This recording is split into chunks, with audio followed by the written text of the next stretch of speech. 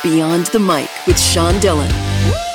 We're joined on the start line by a Pulitzer Prize-winning journalist, former national political reporter and editor for the Wall Street Journal, as well as founder and editor of Gotham Canoe. His Forrest Gump walk through cemeteries, battlefields, trash, and farms turned into American Ramble, a walk of memory and renewal. We welcome Neil King Jr. Hey, Sean. Good to talk to you. Neil, let's go beyond the mic. After a battle with cancer and the pandemic started you on a 330-mile walk, why did you have this itch that needed to be scratched? We were all needing to get out, right?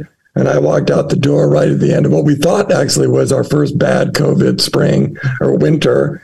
And I just set out to walk to New York City, which a lot of people are like, why would anybody ever do that?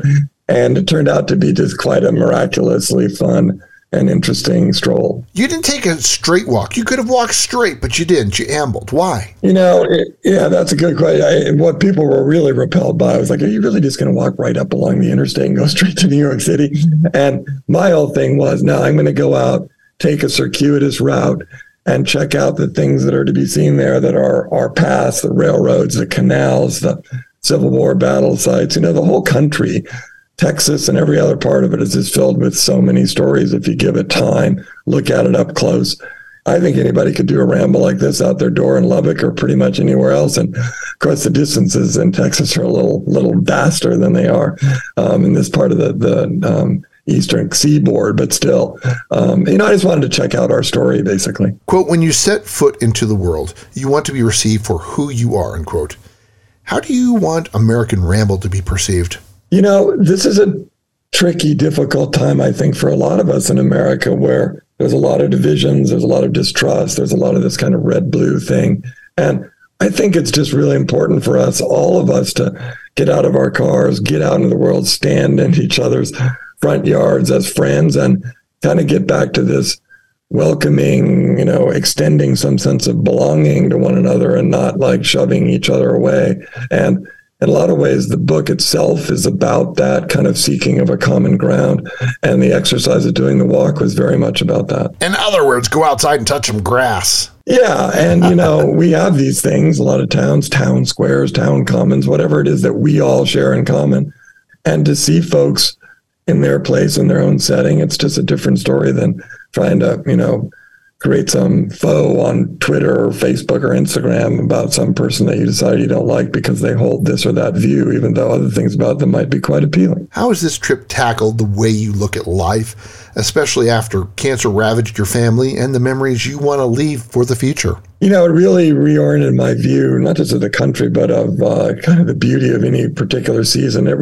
My thing was, okay, I'm going to put away the phone, put away the computer, put away the distractions, and just go out and kind of look at things at a 3-mile-an-hour pace. And I did it over 26 days. And it can be pretty transformative. I know we're all wedded to our cars and we love doing the 60, 70, 80-mile-an-hour thing, but there's something to be said about doing the slower version and really looking at the landscape from that point of view. Author Neil King Jr., his book, American Ramble, A Walk of Memory and Renewal, joins us beyond the mic for the Rocky Nate. All this is 8 random questions. All you got to do is answer with the first thing that comes to your mind. There is no pressure. How many shoes did you go through on this trip? One. One pair? That's it? Yeah, and it got a hole in the toe, and I kept thinking I'd replace it, and then I was too loyal to that pair. Longest walk you went before this trip? Yeah, I multi-day walk in England along the coast there. Now, I ask this of authors sometimes because it's always good to hear. When you first opened the box and held your book, the first book in your hands the first time, what emotions went through your mind? It was elation. I was like, wow, the thing exists. It's a real thing. It's going out in the world. Where's your favorite place to canoe?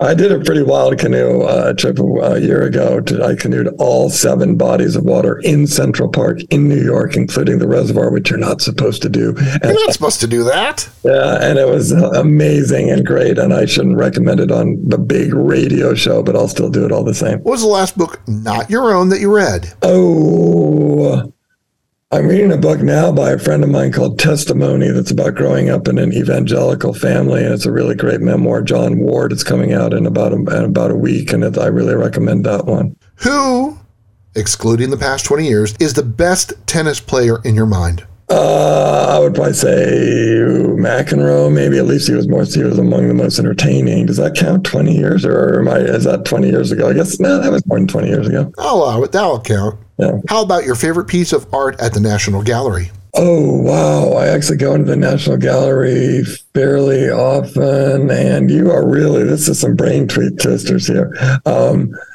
There's some Degas paintings in there that are really fantastic. They've got a lot of great Impressionist paintings. I'm not going to name an actual one. Now, the Smithsonian Museum is huge in Washington, but you visited a good portion. What's the percentage of the Smithsonian that you've explored? The Smithsonian is, of course, many different buildings, and I've explored quite a lot of it. I would say maybe 75%, which is itself a lot. It's time for One Big Question with Neil King Jr., author of American Ramble, A Walk of Memory and Renewal Beyond the Mic. As you traveled down those roads, how did your perspective on this country and your own life been changed? It's a different country out there than the one we see portrayed on whatever your favorite TV network is.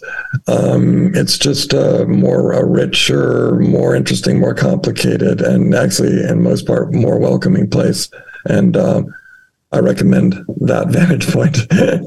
Neil, where can people find you online? I'm on NKing of DC on Twitter. I have a website, neilkingjr.com, NEILKINGJR. It's all about the book. And there's an email there and all that. 26 days, 330 miles, and he did it on one pair of shoes. He wants you to go canoe and read his book, American Ramble. Author Neil King Jr., thanks for taking the time to talk with us today. Sean, you do it really well. I love it. It was great. Thank you. And that, my friends, is a Beyond the Mic shortcut.